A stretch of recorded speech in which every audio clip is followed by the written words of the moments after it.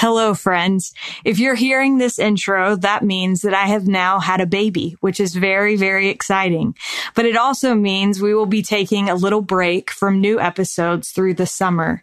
In the meantime, we thought it might be fun to revisit some of our favorite episodes from the early days of this podcast that you may have missed.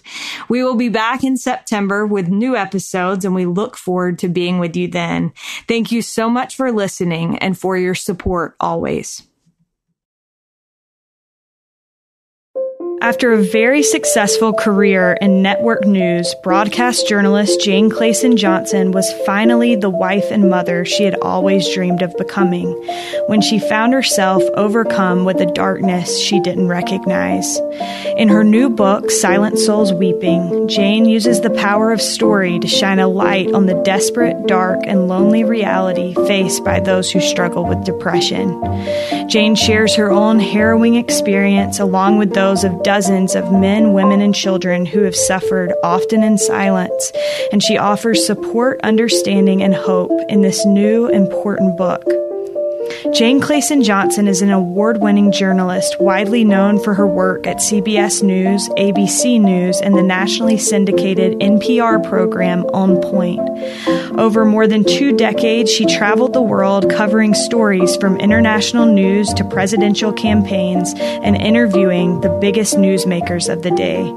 Jane is the best-selling author of the book I Am a Mother. Jane and her husband Mark live in Boston. They are the parents of 5 children and grandparents of 3. This is All In, an LDS Living podcast where we ask the question, what does it really mean to be all in the gospel of Jesus Christ?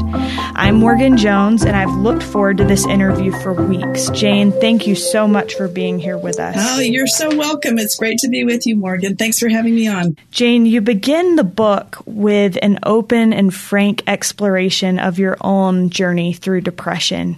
For me, this was interesting to hear because I actually read your book, I Am a Mother, when I was in high school, and it was extremely influential in my own desire to be a journalist. I've kind of followed your career since then and had no idea that you struggled with depression. And so I think this is interesting because this is how depression seems to work. It seems to be an effect in the lives of those that seem like everything is great. It often, like the title of your book says, is actually manifest in silent souls weeping. Was it difficult to share your own story?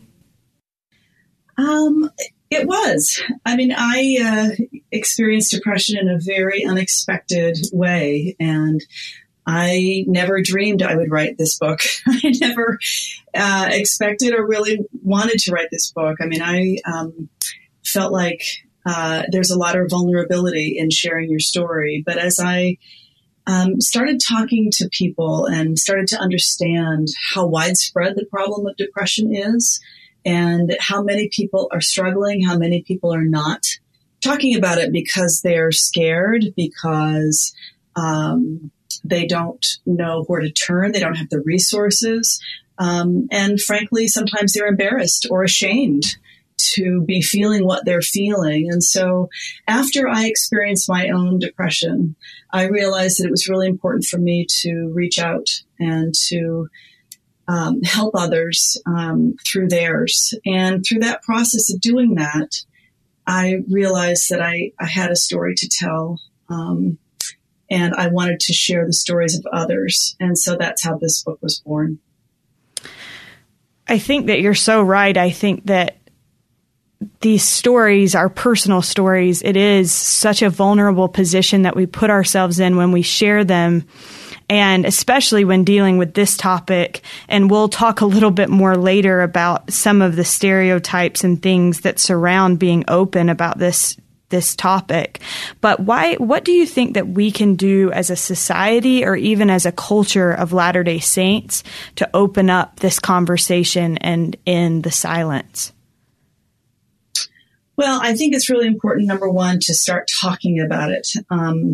I interviewed over the course of 3 years more than 150 members of our church, to ask them, to listen to them, to talk about their experiences with depression, with mental illness more broadly. And I think what struck me over the course of 3 years interviewing these many faithful saints, people who keep their covenants and who love the Lord and who want to make good choices, but are brought down. Their hearts are heavy. Their minds are dark because of an illness. And what I learned over and over again is that when you reach out, even in your darkest moments, and you talk with someone and you ask for help, or you reach out and help someone who you can see is struggling, it makes a difference. And if there's anything that I've learned over these 3 years, it is that we need to reach out and share our stories so that nobody feels alone in these struggles. I mean, for me, it was really hard. And when you're in the depths of a really bad, deep depression, it feels like, at least it did for me, it felt like I didn't want to go on anymore. I didn't want to live. And so for me, that was so unusual because I never felt anything like this before. I mean, it hit me like a freight train. Yeah. I didn't know what was wrong with me. And so when I finally realized that I needed help and I finally shared with my husband what was going on in the depths of my pain, it made a difference. So many people are struggling and so many people want to feel better. And so the way for us to make a difference is to be vulnerable, is to share our stories, is to reach out and help other people who are in need. And I think that'd be a good start. That'd be a good place to start. Absolutely. It's interesting to me, you interviewed more than 150 people for this book, and yet we're saying that this is something people aren't talking about. Why do you think that people were willing to share their stories with you? It's so funny. I would talk to people whom I didn't know. I mean, most of the people that I interviewed for this book, I didn't know. And I had been referred to them through one interview. That interview would tell me about somebody else, and they'd tell me about somebody else. And I feel like I have, dozens and dozens of new friends because of this project. I think they were willing to tell me their stories because they knew that I was going to tell mine. And I think they knew that I think they knew they could trust me with their story. Mm-hmm. I think they knew that I would respect their experience. And I think that they knew that I would tell it in a very real, unvarnished way. I was not going to sugarcoat this. This book is very raw in many places. I mean, there are chapters on missionaries who come home early from their missions because of depression. There are chapters on postpartum depression, on suicide. I mean, it's an epidemic in many places. There are lots of chapters talking with lots of different people in many different kinds of circumstances. And I think people were willing to talk to me because they knew that I understood them and that I was going to tell their stories in the way that they would tell them themselves. Right. I think many people have written or talked about this topic, but the thing that makes this book so unique is taking it from an angle of a faithful Latter-day Saint. You, like you said, you address these things that are very unique to our culture. And I think that as people read that, they'll be able to relate with almost every different thing because they've either experienced it or they've seen it in people that they love and care about. Did you, as you were writing about these different situations with mental health issues, did you notice any common threads that ran through the different experiences that people were having? Absolutely. The number one thing that people told me over and over again is the stigma that they felt was attached to a mental health diagnosis, the stigma that's attached to depression. I think slowly we're overcoming that, and I hope this book is another way that happens. But I think most people feel like somehow that they are less of a contributing member of society or a contributing member of their congregation or of their culture because they have mental health problems because they are suffering from depression. I think people feel like, wow, if I can't just snap out of this, I can't just pull myself up by my bootstraps and kind of get over this myself, something must be wrong with me. Why can't I figure this out on my own? And if anybody knew about this, they would think less of me. They would, sort of put me in a crazy category, which is so contrary to any other form of sickness. Right. It makes no sense. That's right. Right. When you break your leg, you go get a cast put on it. When you have diabetes, you take insulin. If you have, cardiovascular disease, you go to a cardiologist. And I had one woman tell me, I wish we could put a cast on our heads because something is broken in there. And that's really hard for people to understand. So I think the number one thing that I heard over and over again was the stigma attached to a mental health diagnosis, but also the medication sometimes that is prescribed for it. I love in Elder Holland's talk, and you reference Elder Holland frequently throughout the book. Yes. Well, he was the inspiration for this book. I mean, his talk on depression and mental illness in General Conference several years ago was a watershed moment for me and for many, many people that I interviewed. They felt like that was the first time that it had been acknowledged in our religious community, and they felt like a burden had been lifted. They felt like they were in some ways kind of free to talk about it carefully, and to open up, at least in their own families and in their own experience about it. So he really was the impetus for me writing this book. Yeah, well, I think you're absolutely right. I think we've seen since that talk people becoming more open about it. But I love in that talk where he says, if you don't take the time to become well, you certainly will take the time to be sick. And it's true in all forms of illness, but certainly in this situation, I think sometimes people just try to excuse it away. And one thing that I was thinking about as I read your book is that in the church, I think we often talk about discouragement. And how discouragement is such a tool of the adversary to make us feel less than, or to make us compare ourselves with others, which is a whole nother topic that I think is a plague in our society. But what would be your advice, Jane, to someone who's trying to determine whether they're experiencing discouragement and whether it's just Satan trying to get them down, or whether they're actually facing depression? Well, I want to be very clear here. I'm not a doctor. I'm not a medical doctor. I'm not a PhD. I'm not here to diagnose anyone, but I speak in this book experientially, from my interviews over the course of 3 years with dozens and dozens of people. And I'll speak from my own experience to answer your question, which is to say that, when I was in my own depression, I could not move away from my feelings. When I'm discouraged, and I've been discouraged many times in my life over the course of my career as a mother, we all have feelings of discouragement.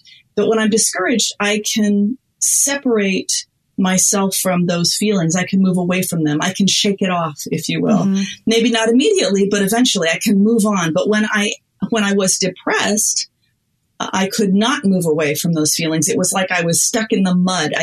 I couldn't, it was like I was caught in wadding or caught in a haze or a fog. And no matter how hard I tried, I couldn't get out of it. So I guess that's the difference for me, is when I'm discouraged, I'm a free agent of my emotions. And when I was clinically depressed, I feel like I certainly wasn't. Yeah. Jane, you mentioned that you felt discouragement many times in your life. In looking back now, do you think that there were signs of depression for you in your life leading up to the experience that you share in the book, or did that really just come out of nowhere? No, it really did come out of nowhere. I mean, I've had, I've had hard times. I've had difficult periods of life, but nothing that I couldn't get out of, nothing that a good cry or 2 or 3 couldn't, sort of take care of. But when I was in this clinical depression, it was just completely different. And it was like a freight train had had come and hit me broadside. I mean, it was like someone had taken my mind and hijacked me. I just was a completely different soul, completely different person. So no, there were no signs. And I think everybody's different. For some people, it comes on gradually. For others, it can be more of a fast onset. But again, I feel like, for me, I didn't expect it. I didn't understand it. And I didn't know what to do about it. Yeah. And that was the big problem. Absolutely. Jane, I want to talk a little bit about perfectionism. You write about this in the book, and you say that perfectionism can play a unique part in depression, and that within the church, it can be a special problem. You give an example that I love in the book about how a hospital in Utah County said that they see a spike in the amount of women that come in on Sundays right around the time that church gets out. And I think that There's a social worker, Chris Doty-Yells, who worked at Utah Valley University, was working as a clinical social worker at the hospital there in Provo. And she noted that when she was working, that she would see this influx of patients, of women coming in on Sundays who felt this way, who felt, sort of panicky about a new calling, about something that they'd heard in church. And so, yes, I make reference to that in the book. That's right. I love that example because I think it's so stark. But what struck you most as you listened to people talk about perfectionism and as you wrote about it in the book? Well, I think in our culture, we strive to do our best. Members of our church are, generally very good people. We have high standards for ourselves. We have high standards for those around us. And I think sometimes we misconstrue the Savior's admonition to be ye therefore perfect. I think we put that scripture in Matthew on steroids, to be frank. Mm-hmm. I think we see that word perfect in there and we think, okay, I've got to be perfect right now. I have to be without flaw right now. I have to be without mistake. And if I can't be perfect, since I'm not perfect, I have to give at least the illusion that I am perfect. And I think social media makes this especially tricky. I think we compare ourselves with that social media feed when everybody else is posting their glossy, photos of their perfect kids on their perfect vacations and their perfect marriages. And we think, oh, who am I? I can never measure up to that. Yeah. And so I think the Savior's plan is to work on the inside. We don't have to worry so much about the outside. We have to stop comparing ourselves to each other. Stop trying to be perfect right now. Our leaders say this all the time. They are inspired. We have to listen. They remind us over and over that we do not need to be perfect right now. It's a lifelong endeavor, even an eternal endeavor. Yes, let's move forward on the gospel plan of improvement, but let's also understand what the Savior meant when he said, be ye therefore perfect. I think you're spot on with that. And I think, it's interesting to think about how in our society, I think, like you said, social media has made it so we're only seeing the perfect version of everyone else's life. We're only seeing the best parts. It's like a highlight reel. But in the church, I think we also have these idealistic ideas of what we need to strive for. And those ideals are in place for a reason. The family proclamation, the ideal of the perfect family, of a family that is living the gospel. And then we also have things like, for me, I'm a single member of the church, and so wanting to be married and have a family. And so I think that we are constantly looking at each other. And within the church, we're thinking, well, these were the things that I wanted as a result of my desire to live the gospel. Like I thought that I would have these things and I don't have them. And I think that also leads to feelings of discouragement and possibly, depending on the situation, can also lead to depression, which I've seen in friends of mine that are in similar life situations. And so I think that concept of perfectionism and kind of tackling that from a Latter-day Saint angle is so important. I think you're exactly right. And I have been there. I've been in your situation. I've been in your circumstance. I think there are a lot of things that contribute to discouragement and certainly depression. But when we understand our purpose and when we understand that each of us has a particular path and a particular mission in this life, and when we try to align ourselves with God's will, then I think everything else falls into place. And each of us has a different path, and that's okay. But I think staying close to the Savior and staying close to his understanding of what we can contribute to this life, to his gospel, to each other, I think that's when true happiness comes. Yeah. Speaking of feeling close to the Savior, I think that falls right in line with trying to stay close to the Spirit. And you have a chapter in the book where you talk about how depression often impacts our ability to feel the Spirit. Is that something that you experienced as well? Oh, absolutely. When I was in the depth of my depression, depression not only blocked all feeling for me, but it also included blocking feelings of the Spirit. And so I remember for long stretches of time, I just didn't feel God's love. I just didn't feel any whisperings of the Spirit. And I was doing everything right. I was praying. I was reading my scriptures. I was going to the temple, but I didn't feel anything. It was almost as if, this most important part of me had been cut out of me. Right. And I didn't know what to do about it. And I heard this over and over again from people that I interviewed for my book. I remember several women told me how they felt like God must not love them. They felt abandoned by God. I remember one woman told me about a sense of desperation, frantic desperation, I think is what she said, that she couldn't get relief from the darkness of depression. She felt like her prayers were hitting a wall.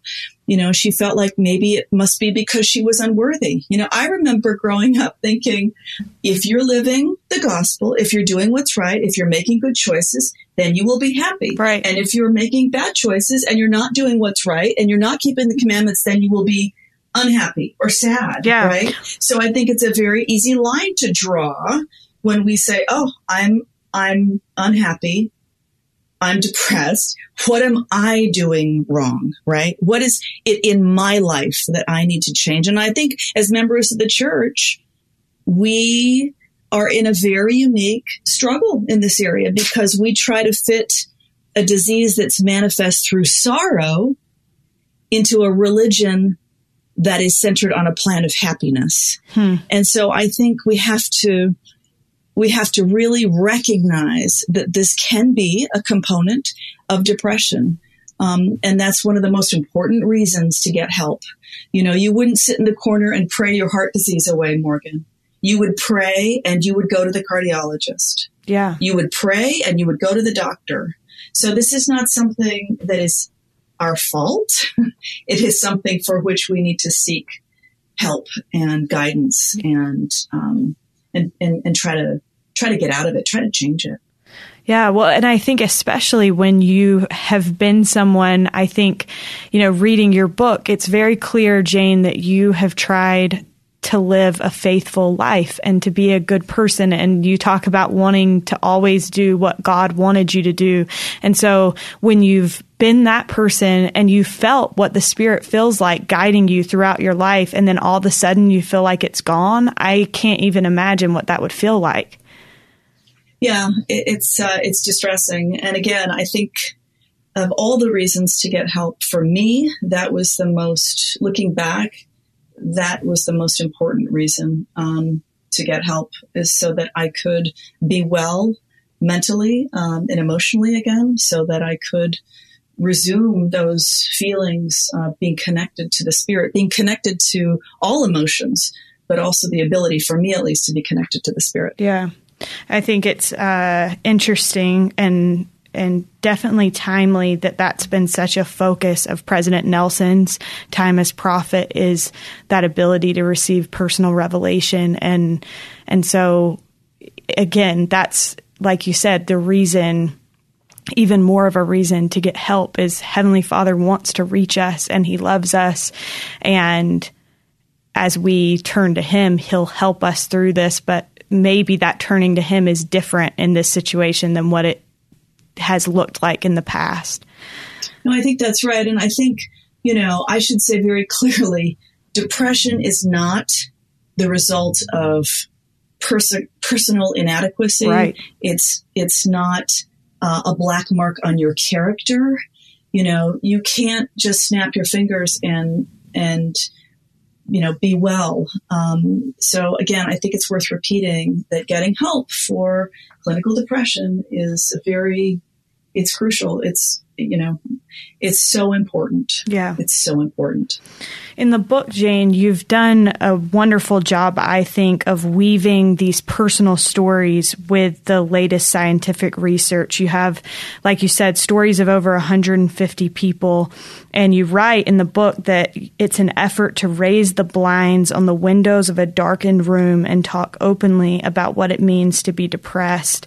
I think one story that I personally loved as a result of something that I have seen for years on social media was the story of Lizzie Barker. I knew her brother-in-law when I was in college, and for years I've seen these green t-shirts pop up on my social media feed once a year that say "Smile for Lizzie." And at first I was like, what is this? I don't understand.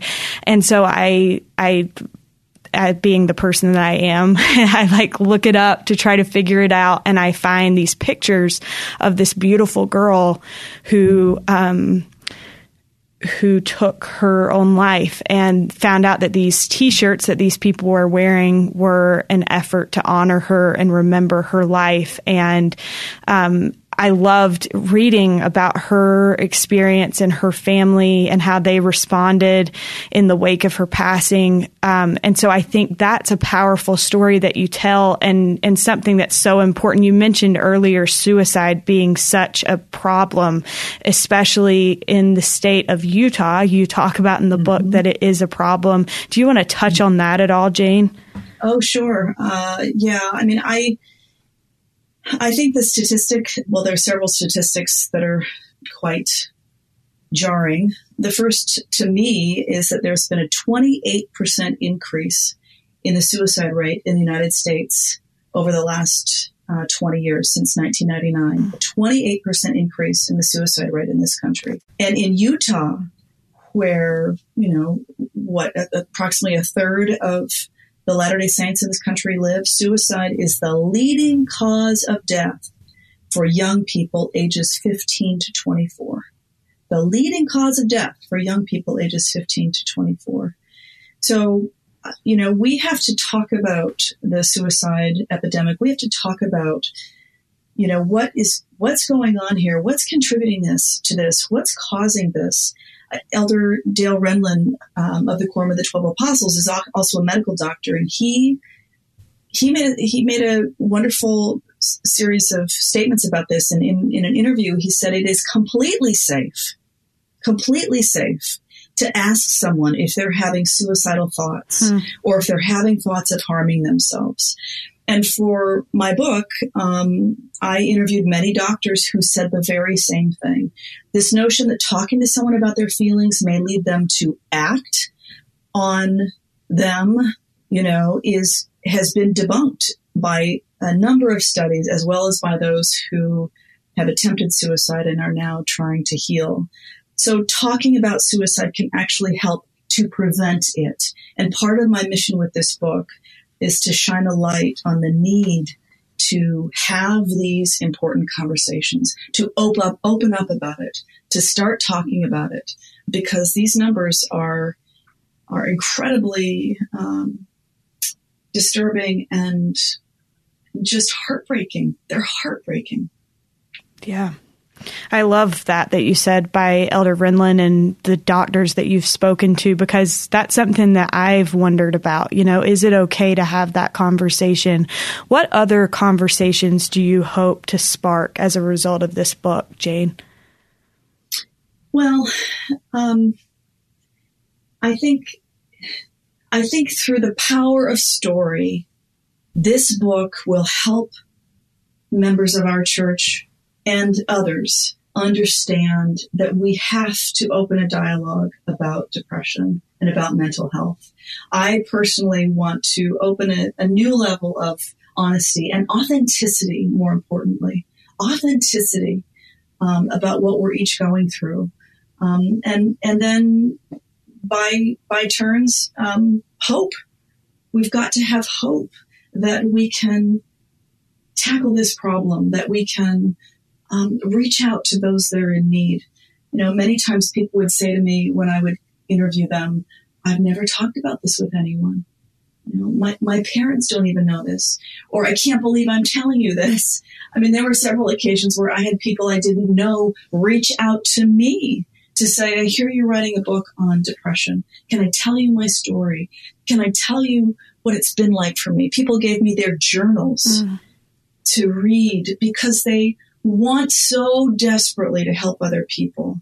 So the conversations that I want to have, I want to start being honest and authentic about what people are experiencing, about what they're going through, about the pain that they're experiencing. Yeah. And hopefully when we do that, we can start to see some hope through change.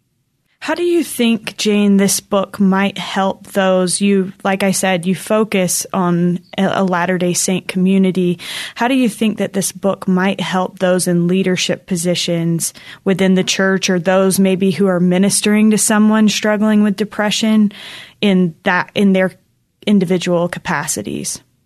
So it's a good question. I heard from a lot of leaders, a lot of bishops, a lot of stake presidents, a lot of Relief Society presidents, who told me that they've seen firsthand that many of our welfare cases, many of our unemployment cases, difficult problems, that a lot of these problems facing families are driven by underlying mental health issues. So I think for leaders, knowing what mental illness looks like, how it presents itself, recognizing the symptoms, that will open the door to understanding how to help. I think we have to educate ourselves about these issues, about the signs, about the symptoms, and acknowledge their biological component in many regards. But at the very least, be aware of it, and then try to help, try to reach out to find resources for those who are in need. Yeah, I think the book does such a good job of telling these personal stories that you kind of start to recognize. I found myself feeling like I was better understanding what is going on in the mind of someone facing some of these struggles. And I think that would be so helpful in trying to help and show compassion and empathy. You have obviously had some pretty incredible experiences during your career as a journalist. How would you say that writing this book compared both emotionally and in terms of fulfillment with your previous work? Oh my. Well, I think over the course of 20, 25 years, I've had a lot of different experiences in journalism. I've had the opportunity to travel the world and to interview, important people, presidents and opinion makers. And, I loved all that. For me, writing this book was incredibly fulfilling because I felt like I was connecting on a very, very important level with many people. I felt like I started to understand people in a way that I hadn't before. I feel like, we go about our lives and we do our jobs and we have our home lives and we take care of our families and life kind of goes on. But I think when we stop and understand and appreciate the struggles that people have, when we're able to to really mourn with those that mourn, I think it can be an incredibly transformative experience. And this book gave me many opportunities to do that. And for that, I will always be grateful for this opportunity to write this book, to connect with so many people, to truly mourn with those who mourn. Yeah. I love what you said about, we get so caught up in taking care of our own families and our own lives.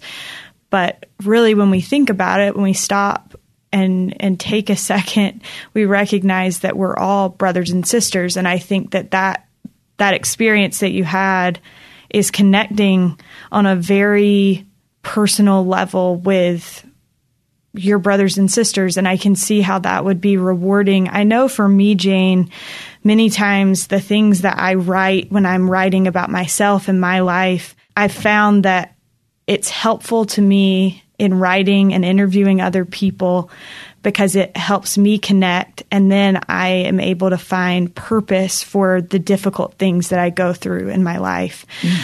I wondered, as I read, I couldn't help but think, is this helping her give purpose to the pain that she experienced? Absolutely. It's a very thoughtful question and very insightful. I mean, I think that I personally believe that nothing happens without reason. I think that there are no coincidences in life. And I feel like part of what was so fulfilling about this project and writing this book was that I felt like I had the ability to use my experience to help other people.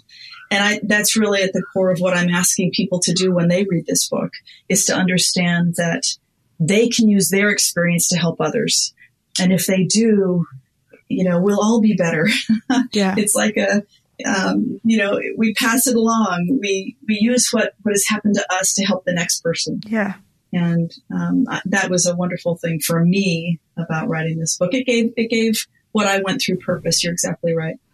And I think it's so neat that you did this because it's using a gift and a talent that the Lord has given you to interview people and to put those things in writing. But we all have gifts that we can use in helping each other. Absolutely. As we go along. Absolutely. Absolutely. How would you say that writing this book impacted your testimony of the gospel of Jesus Christ and your belief in a loving Heavenly Father?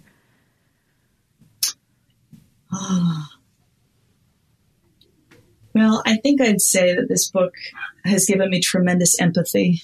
It's given me an understanding of the Savior's admonition to mourn with those that mourn.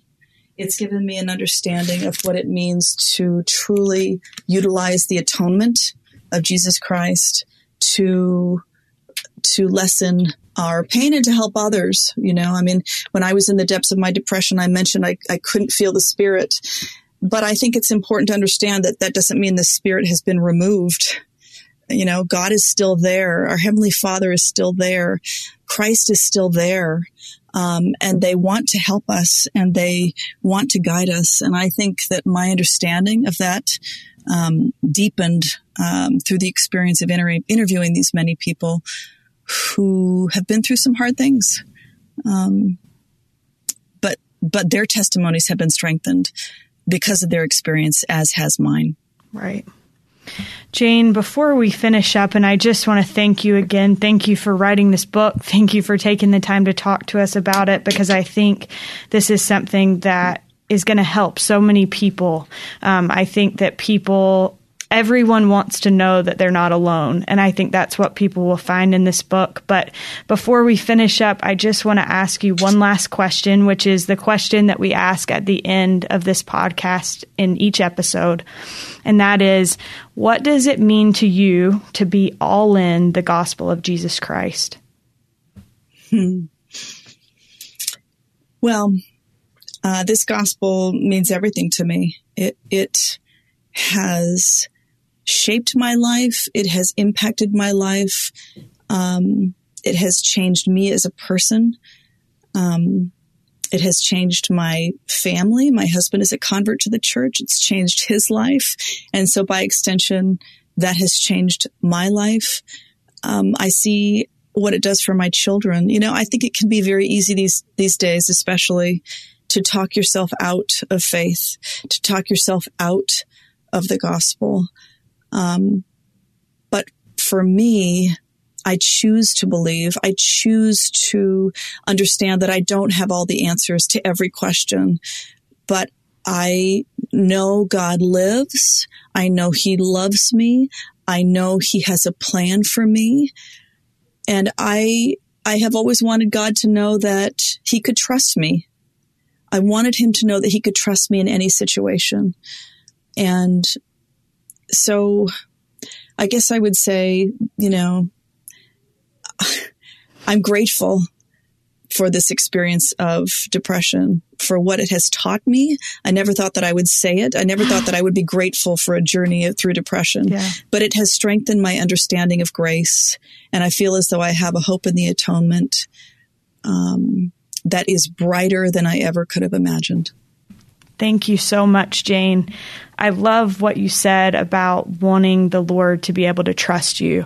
I think that is something that I've always felt a desire for in my life as well. And I think that this book and these people being willing to put their trust in you is, in a way, the Lord showing you that He can trust you as well. And I think that that's a really beautiful thing. And it reminds me of President Monson saying that he always wanted the Lord to know that he could trust him to do his errand. And certainly the Lord has entrusted you with doing an important errand here. So thank you so much. Well, thank you. What a delight to speak with you. Thank you for giving me the opportunity to talk about this project and this book and about mental health. I appreciate it. And I hope that people find hope in this work. That's my hope. Thank you, Morgan. We are so grateful to Jane Clayson Johnson for joining us on this week's episode of All In. You can find Jane's new book, Silent Souls Weeping, on Deseret bookshelves now. For more episodes of All In, visit www.ldsliving.com/allin.